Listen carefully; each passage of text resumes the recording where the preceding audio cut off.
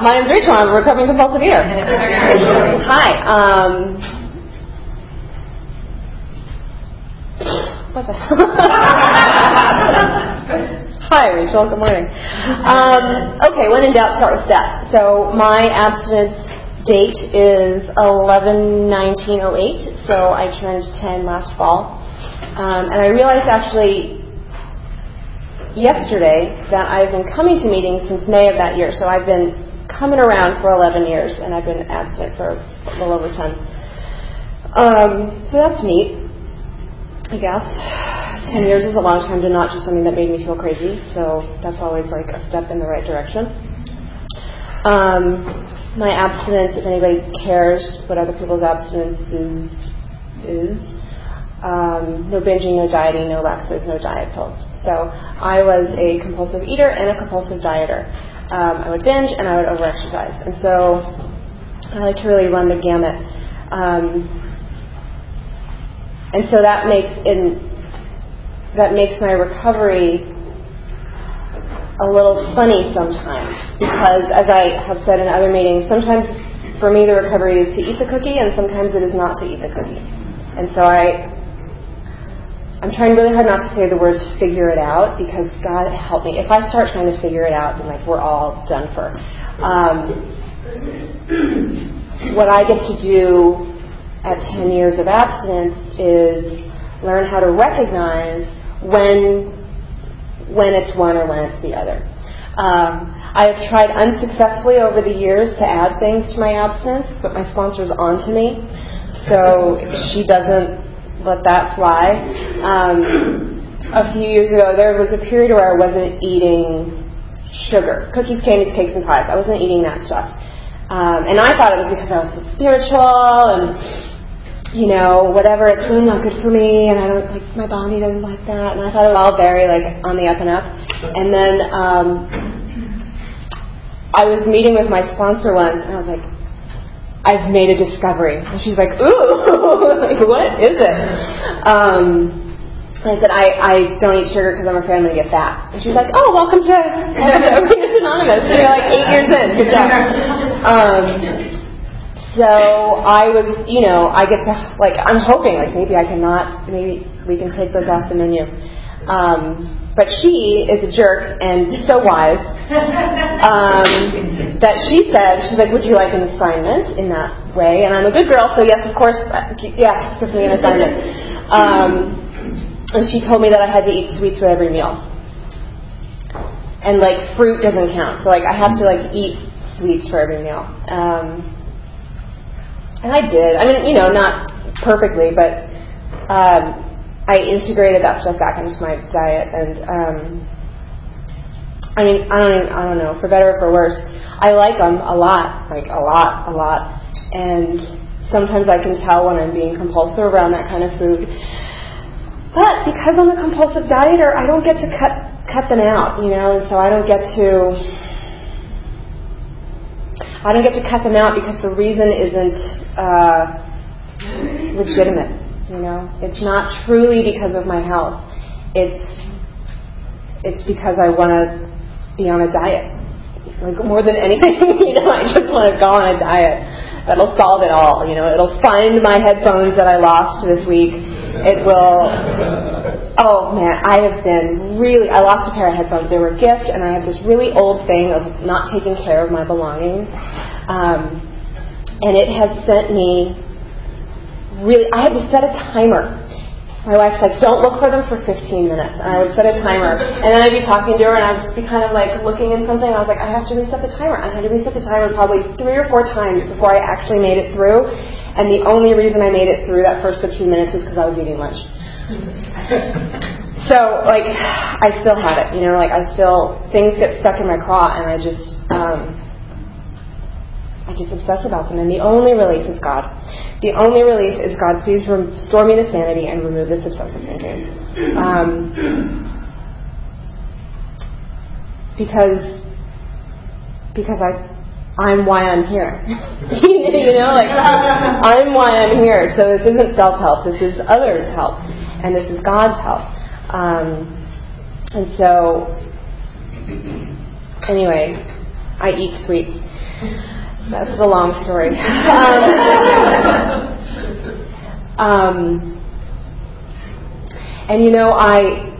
And I think that my body changed when I did that. When I took that food back put that back on the menu. I also had surgery a little over a year ago, and that impacted things because I couldn't dance and I couldn't run and I couldn't do all the things that I do because they're all use my feet. You use your feet for a lot of things, and so when one like we have a bum foot, it kind of puts a wrench in it. And my body changed. And it was really, like it still does. When I say it was, that's giving myself a little more credit than I think I'm due. It trips me up sometimes. And it's funny because I can have, at the same time, I can have, you look beautiful, everything is fine, you're God's body, and, oh God, is that what I look like? Like at exactly the same time, I have these thoughts, and it's just because I not only compulsively eat and compulsively exercise, I compulsively think about myself. Like I compulsively fidget and I compulsively adjust and compulsively like suck in. But when it comes down to it, so in A they say, and we say here too, but they really like hammer it into there. Are you willing to go to any lengths? Any lengths. So here, the way that applies to me is, am I willing to gain weight for my abstinence? If my abstinence is no dieting, and if I think that I'm gaining weight, am I willing to gain weight for my abstinence? And the answer has to be yes. Because I'm not willing to go on a diet. Like I said, like I love them. They are so much fun to like tweak out on. I don't follow them very well, but I plan them. Well, and that's the thing, right? Like my exercise compulsion, I had these spreadsheets. And like Tuesday, and like the rules had rules, and it was a whole, like if you miss this, then that, and it's this whole like I should be a developer. But I didn't ever stick to it. I just made them, and so part of my compulsion is just obsessed thinking about myself. Like there has to be something more to think about than myself. Please, God, let there be something outside of me in the world. And it turns out that there is. I know, shocking. It turns out that there is, and what there is you all, and this fellowship. And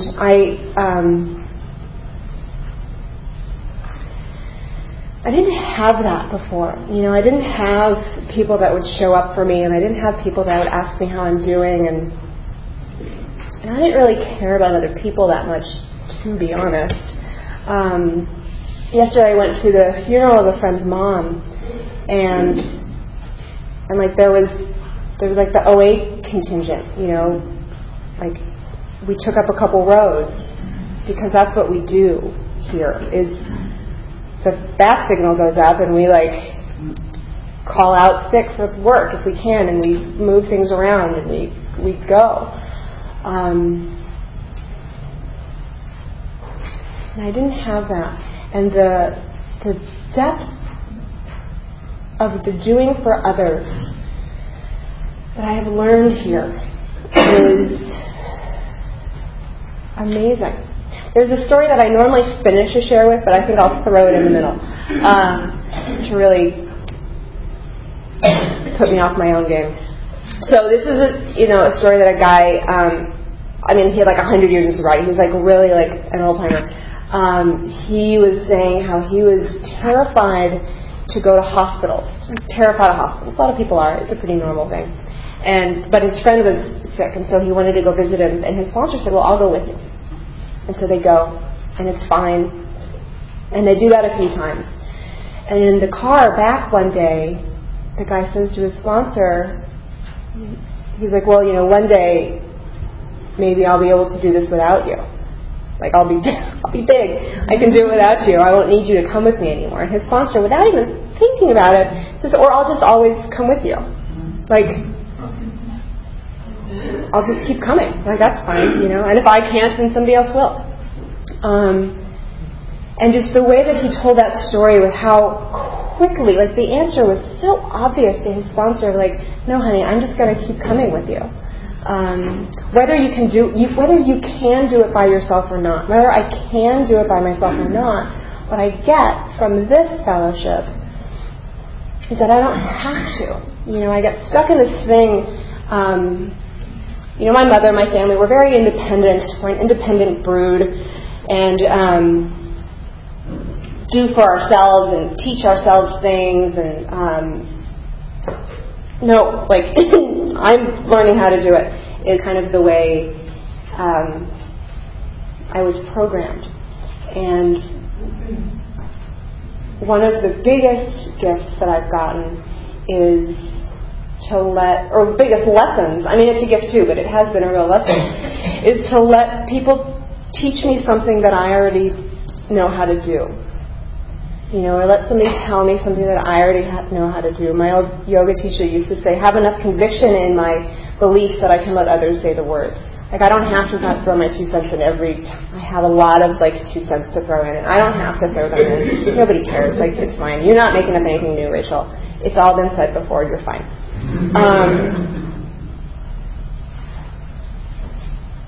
But I can let you help me, even if I don't have to let you help me. Because I want to be included in this fellowship, and I get to let you be of service to me. And then I get to be of service to you. And so it doesn't become this winning and losing thing anymore. It's just really beautiful, and it's really soft, and it's really loving. So there's that. I will tell you, I've been pretty mean to myself lately in my brains. The headphone incident from earlier is really fragmented me. And it was so funny, because my wife is in this program. She's a long timer. I don't want to call her an old timer, because that might be offensive. She's a long time in this program, 20 plus years, and she was helping me look for them, right? Because she has to, because she couldn't just sit there and watch TV when this is going on. But I stopped for a second, and immediately I had to laugh, because you lost them, and then I go right to I'm so fat. It's okay, well, be that as it may, it has nothing to do with your headphones, but just that's something happened, my body. We have a new boss at work, my body. That. I work for a really big company, one of the biggest companies, and I think that when they changed their executive organization structure and they move their leaders around, there's a chance it doesn't have to do with my ass. There's a chance. I'm willing to believe today that there's a chance it doesn't have to do with me. It doesn't even have to do with my place in the company. I am everything, and I am also very insignificant and replaceable. And I like that, because it means that I am just, I'm just another compulsive eater, just another dieter, just another one of us. There's nothing special about me, except for the fact that I am uniquely special, and I am this wonderful expression of God in all of the creative and loving and expressive ways that I exist. I am so special and so unique, and so are you, and so are you, and so are you, and so are you. And I am also just another grain of sand. And when I can hold those two things in my head, which I can do because I've worked the steps, and I can do because I have a relationship with my higher power, and I can do because my sponsor laughs at me when I tell her the darkest, worst thing that is eating me up inside. She laughs at me because it's hilarious. And then my sponsors call me and they say something, and I'm like, I'm sorry, I know that I should wait like at least 5 minutes to laugh at you, preferably a couple days, but you're insane.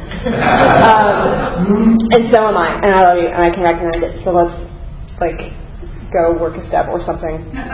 For the love of God, let's both just do one. And I've gotten a real right sizing here. You know, it used to be everything. Like I used to think that I couldn't celebrate a sobriety anniversary because I had acne. Like I can't get up there in front of the room because I have like shit on my face.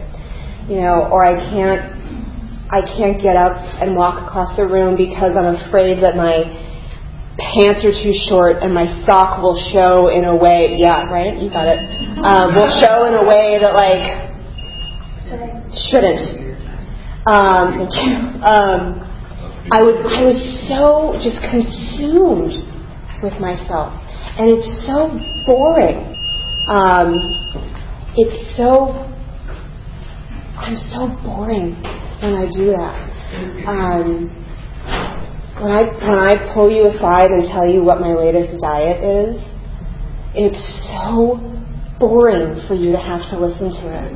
I know, because I have coworkers who love to tell me about what their latest diet is. And I want to like I'm like, that's great. And I said, well, actually, I don't diet, and so that sounds great for you. Or people will talk about like, I don't even know the like macros and calories and this and that. So I'm like, I don't actually believe in calories, so I'm gonna like, I realize that they exist and it's like a unit of measure, but I don't really believe in them. So I don't care how many calories are in this or how many I burn or like whatever. The reason I track my fitness is because we get points on an app at work, and I want to turn it into like a gift card for like that's why I track things. I never look at it again, and I don't care what the numbers are. I just want to get the credit so I can get the points so I can like buy more shit because that's going to fill me up.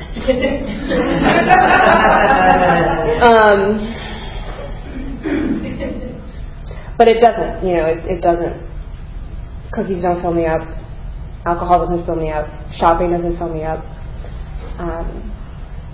Going to my friend's mother's funeral filled me up. And not having to be consumed with my own self when it was a clear time to be there for somebody else filled me up. I learned how to take care of myself. I'm like my grandma, right? So I have this big purse. Are you hungry, honey? I have a thing of nuts, and I got some fruit, and I had a shake all the way. Like, we take care of ourselves, you know? Like, Lori has bars, and I've got nuts, and like, we've all got our snacks and everything just because you don't know what you're going to do. You're going to be standing there. What if I don't like the food? What if I can't eat the food? Like, it's okay. Like, I know how to take care of myself now so that I don't have to be consumed with myself. And that's what I get. That's what I get from working with stuff. That's what I get from doing a couple fourth steps and having that like put in front of you. Thank you. Having it put in front of my face of like who and what I am. That's not true. The fourth step doesn't tell me who and what I am. The fourth step told me what I did and how I feel and how I think. But what I am and what you all are, like I said earlier, is a beautiful expression of God. Like there's no part of me that is bad. I'm not a bad person. I'm not a liar. I'm not a cheat. I'm not a thief. But I have lied and I have cheated and I have stolen. But those don't define me. Those are things that I do when I'm sick. And when I work the steps and when I can look at those patterns and I can identify those things, I'm like, this is like I'm dealing with Carol from 15 years ago. Like, you're Carol. Okay. Like then I can know why you trigger me so much and why I all of a sudden want to like be thinner than you, or go eat a lot. I don't know, or be cooler than you, or like be whatever or est.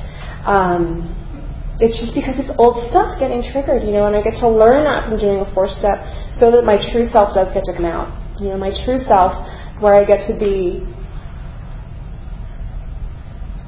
I am so confident these days, and it feels so good. And like I am such a nerd. I love it. I mean, put the story in space or put a portal and I'm in. I will read your book. I will watch your movie if there's a portal or a spaceship. I'm down. I knit, I read, I hike. These are not like these aren't perhaps the sexiest hobbies. I don't go clubbing. I don't drink. I don't go out. I'm married. Like, we don't go out to bars or like go like pick up chicks or anything. And so on the outside, I have what I used to look at, what I would judge as being a pretty boring scenario. But it is so much fun. Last night we came home and she's playing, Bust 'em Ups on her phone or something, and we decided sewing is the new one. They have all hobbies in sobriety and recovery, so get ready if you haven't found them already.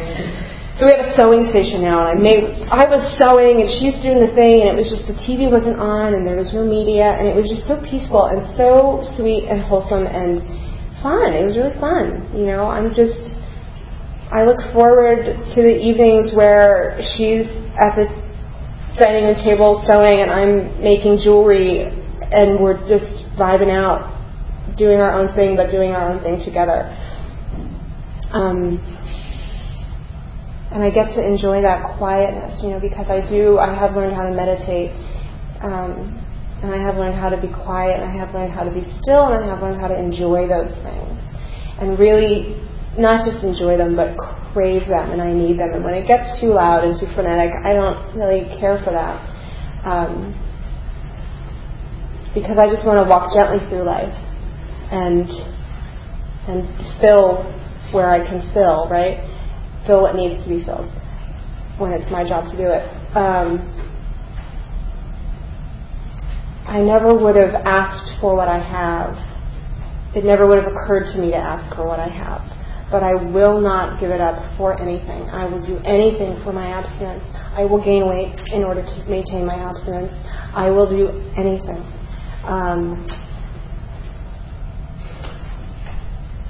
Because if I go on a diet, it's not about you. It's not about her. It's not about my sweater. It's not about anything. It's all about me. And it's about me thinking I know better than God and I know better than my body. And I don't. I don't at all.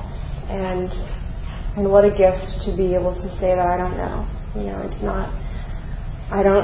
It's not that I've learned the answer in here, it's that I've learned the question. And the question for me is usually, where's God?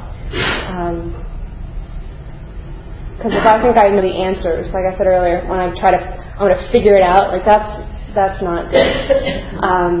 If I think I know the answer, then I should run the other way from me if I'm going to tell you the answer. Like, when people say, like, watch out for the gurus that are telling you the answer or telling you the truth, like, go the other way when someone says that, because that they don't. I know the question, and that seems to be the question for me, and that's my time, so I will stop. Thank you.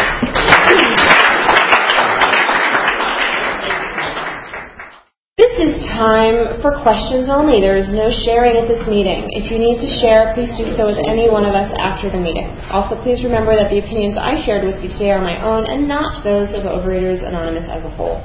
When asking questions, you do not need to identify yourself. Please remember, if you ask a question, your voice may be audible on the OA podcast.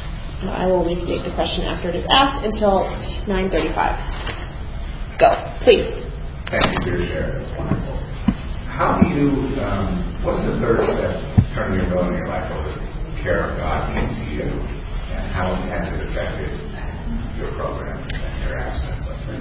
So the question is, what does the third step kind of look like for me, and how has it affected my recovery and my program? To me, the third step is, it is never a hard question, because whatever is happening is God's will. When it is easy, I am in line with it. When it is difficult, I am pushing. If I keep running into bumpers, then I'm driving, and I just need to relax. And the way I kind of practically do that is I do the next indicated step. So if a bill comes, the next indicated step is to pay it. And so I just try to make it really practical like that and not to get too heady, because I will think myself into like wild ideas. And the way that looks is I do the next thing, and if there's no thing indicated, I do nothing. And it makes things really easy. And sometimes I do have to deal with the peer pressure to act sometimes from out there in the world. Like the VP changes and people are like, okay, so we got to update our resumes and we got to start like selling ourselves to these other leaders in case we get laid off and all this stuff. And I actually don't have to do that. I'm going to sit back, I'm going to keep doing my job, and I'm going to wait and see what happens. And so far that seems to be working out okay. So I hope that answers it. Please. So dressing a session, I just realized that I stood in front of the room with a big water slide in front of my house from the ladies' room. So the obsession and the self-absorption, when you get into that mode and rumination of those obsessions, how do you transfer those thoughts? So the question is, don't get mad at me for doing this. The last speaker had a big water stain on her pants from washing her hands. And so how do I, like when I get stuck in that like obsessing about myself, how do I get out of it? So, dear God, please remove this obsessive thinking and restore me to sanity is the mantra. Over and over again. I have other tools. I have outside tools that involve like a mantra and some like pressure point stuff. And sometimes I have to laugh at it. You know, and I have to sometimes, like, I deeply and profoundly love and accept myself for my crazy ways. But I have to ask for help. You know, I have to distract myself with something. Usually service seems to work better than eating. So I try to do that. But sometimes TV, like sometimes just checking out helps. Which maybe isn't the best foot forward, but we do what we got. But I pray. That's the one. Thanks for the reminder. No problem. Please. You mentioned sometimes you have to eat things that maybe you're not 100% comfortable with eating because it's good for your recovery. How do you keep yourself from going crazy eating those things and getting in that, and then second part, how do you keep that from becoming a full-on daily, which is totally going out of control? So the question is about how sometimes for me the recovery is to eat the cookie and sometimes it isn't. So when it is time to eat something like that, how do I not get it all blown out of proportion, and how do I not like trigger the beast and go full into it? I have to be really honest with myself. And sometimes I have to I remind this to my sponsees a lot because I need to have it reminded to me a lot. Sometimes in sobriety, I'm going to miss out on things. You know, I might leave the party a little earlier, like when people are starting to, get fun. That might be time for me to leave. This might taste really good, but sometimes I have to miss out on eating it because it's too exciting. It's not.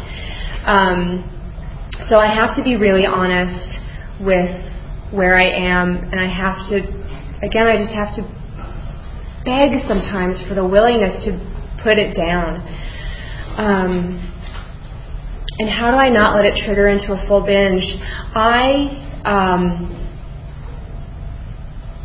am also in the beverage program, and I take that very seriously. And that was my first program. And so I come in here and I carry that with me, and I take my abstinence so seriously. I will not give it up for anything, no matter what. I hear people, they just can't get sober. They can't stop eating. They can't stop doing whatever. And I pray for them to find that moment, to have that that shift where it becomes a no matter what, and where I'm willing to pick up the phone instead of the food, or pick up the whatever instead of the this. I will not binge no matter what, and I will do anything to make sure that doesn't happen. And if I have a couple sweets and it starts to get a little funny, I gotta grab it before the switch flips. But the good news is that I'm not confronted with that very much anymore. Like, I'll eat, maybe a little bit more than I should, or like I'll go back for a second cookie or something like that. But for the most part, I'm not white knuckling it anymore, because I have turned it over so much, and I love my recovery so much that it isn't a struggle really anymore. But if it does get funny, then I just have to be really honest. Like, I accidentally almost went on a diet because my friend at work, she and her husband were doing the one where you don't eat for a certain amount of time, and then you eat, and then you don't eat. And we eat at the same time, she and I. And so I just I was doing it with them. I wasn't doing it with them, but I ate at the same time. And I caught myself saying, well, if I eat now, then I can't eat until then. And I was like, oh, no. And so I called my sponsor immediately. I was like, oh my God, I almost went on a diet. She's like, that sounds like a terrible diet, first of all. Eat right now and then eat when you get home. I was like, okay. And so it's just, I have to be really honest. Honesty and willingness is the key. Thank you. Please. Thank you so much. Which step did you struggle with the most? Ooh, which step did I struggle with the most?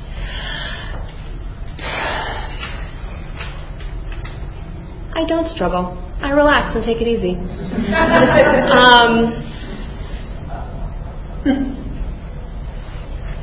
don't know. That's a tough question, I think.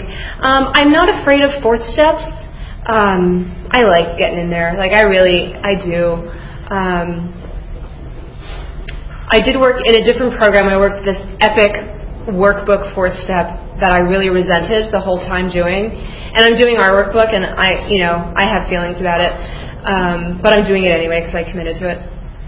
So some of the answers would be like, I think this is a stupid question, and then here's the answer. So that one is probably, that's probably where I had my arms crossed the most, if that makes sense. But,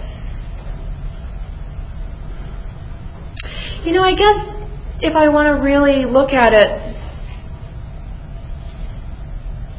the seventh step, because I keep doing the things that don't serve me. I keep wanting to get in there and get the gossip. I keep wanting to choose TV over chores because that feels good, and that feels good now, and the other will feel good in the morning. So I think in that way of, I look. I've become willing for God to remove my defects of character, and then just that next part of being willing to actually live a different life. I think that's probably the stickiest thing, just because I have some of those original character defects. They still show up. It's like the top 4 are still in there. So I guess that, but I don't have an obvious one that was hard for me. Thank you. Please. At what point in your abstinence did you find that white knuckling or that anxiety around the food kind of disappeared? Was it a step or a length of time? So the question is, at what time in my recovery did the kind of white knuckling go away? Well, I think it comes and goes. I had probably stopped binging for a while by the time I came in. I came in May, and then I was like, oh, that sounds good. Your abstinence, I'll do that. And then I'll take some of your abstinence, and I'll do some of your abstinence. And it actually makes you worse to do that. But I wasn't doing the things that I do in that time, so I had a little bit of space between. So, it's kind of like I have to get through a few firsts. So there isn't a moment or a date or a step, but it's, after I've gone to those terrible group dinners a few times, they're the worst, right? After I've gone to a few of those and I've learned the tools that my sponsor gives me, like just order something for yourself, or when in doubt, have a sandwich. After using some of those tools a few times and getting a little bit of that experiential experience under my belt, then I notice I don't have to use those tools as much anymore. Like, I don't have to go to my emergency food plan anymore because, like, I brought snacks to the thing yesterday so that I wouldn't get crazy and hungry, right? So I wouldn't have to binge later. So, like, waking up early starts the day before. It's not starting in the morning, so I, like, lead up to it.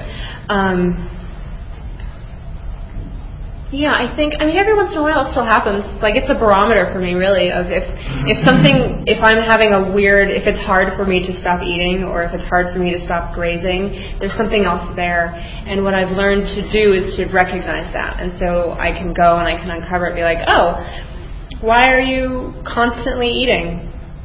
Oh, because I'm insecure about my job. So I'm just going to stuff crunchy, salty things in my mouth and hope that, like, everything works out okay.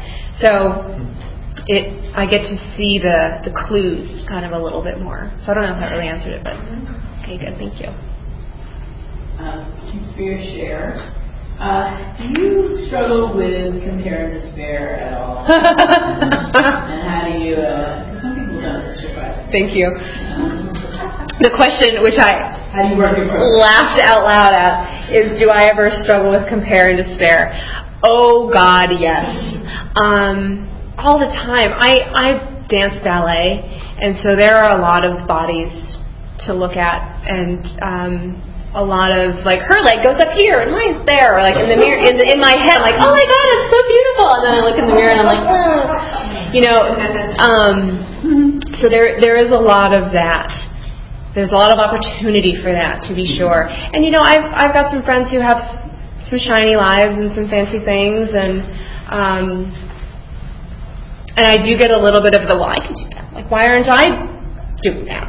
And the answer is, like, if I wanted to do that, I would have done it. Like, if I really wanted to write that yoga book that I have started a dozen times, I would have written it by now. Apparently, I don't really have to say anything that new, so I'm not going to write a book about it. I don't have anything new. Like, I'll work with people one-on-one. That's my karma, to help people one-on-one instead of, like, on a grand scheme.